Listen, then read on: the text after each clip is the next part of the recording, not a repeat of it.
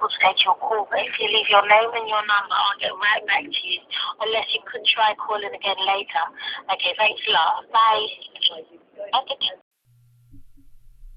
No dilly, no dally from the top. I got a lot to say, got the beat from the drop. And you may wonder what I'm gonna talk about on this track. Best believe it's a lot. Stop. Let's go back to a time when I couldn't really flow and I couldn't really rhyme. There was a little girl that was older than me. She was kinda rude but awfully sweet. Jeez, look here, I'm setting the tone. Something like that noise on the end of your phone.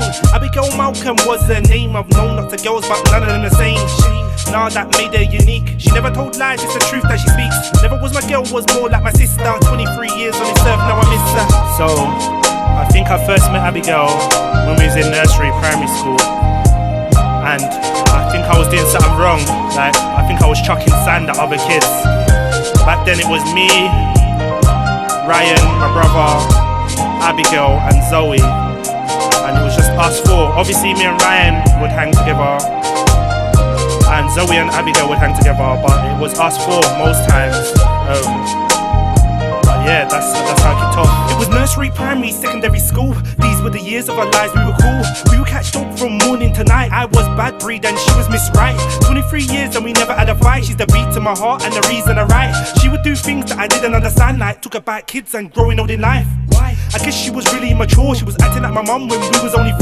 If I had a problem, she would defend me, quick to take my side when no one would believe me. She knew me like no one else did. We would share the same jokes and laugh at my wit. Best of friends, worst when competitors. The things that I did as a kid just to better her. Abigail was one of my best friends up until the point she died. She was the youngest in her family and I was the oldest in mine. So through me, Abigail got that younger brother that I think she wanted but she never had. And through Abigail, I got that older sibling that I wanted, which I never had.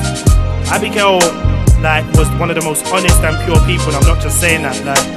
There was times when I'd be blamed for something and I genuinely never did it, and no one would believe me, but Abigail would. I remember when I heard she was sick, never once did it cross my mind this was it. In my eyes she was still burning bright, even though she was sick she shone like a light. We cracked talk about when we were young and all of the stupid things that we done. Walking home from school with toy and it made her laugh but she found me annoying. And she would never quit it with the matchmaking, the Yomi Flora, she winks with a cheap grin. 23 years then her life did stop. 23 tears, 23 jokes, 23 problems she helped me to cope. Was the age 23 when my heart was broke. And you could try and look at it from any angle, but I was so blessed God throwing me an angel. So I remember the day my phone rings. I had not too long taken Abigail to college. On her first day of college, I went with Abigail, waited for her to do her tests, spent the whole day with her. I hadn't spoken to her in a while. My phone rings and she tells me she's sick. And she's laughing about it, but I'm not quite grasping it. My dad had not too long ago passed away, auntie had passed away, and I was asking her all these questions. I remember saying to her, how bad is it?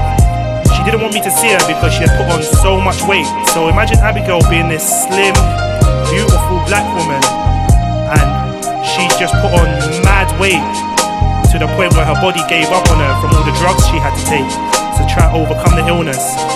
But that's the negative of it all, innit? The thing for me is, as I'm recording this, the sun's shining and I'm looking out the window.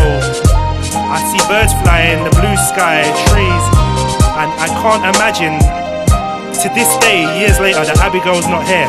I want you to just picture something that you've always known in your life, innit? Just picture it. Now remove it. Picture something that's always been there. I don't know what it is. Look at it now. Now imagine that not being there tomorrow. I've still got Abigail's number in my phone book, and I was talking to my cousin about it, and even he says he walks past Abigail's house and feels to go check her because she was one of my family. She would look after my younger sisters. Her older sister would look after me, in nursery. And for Abigail not to be here, that's crazy. That's crazy. Abigail, real talk, I love you, innit? And I miss you, but I know I don't need to say that.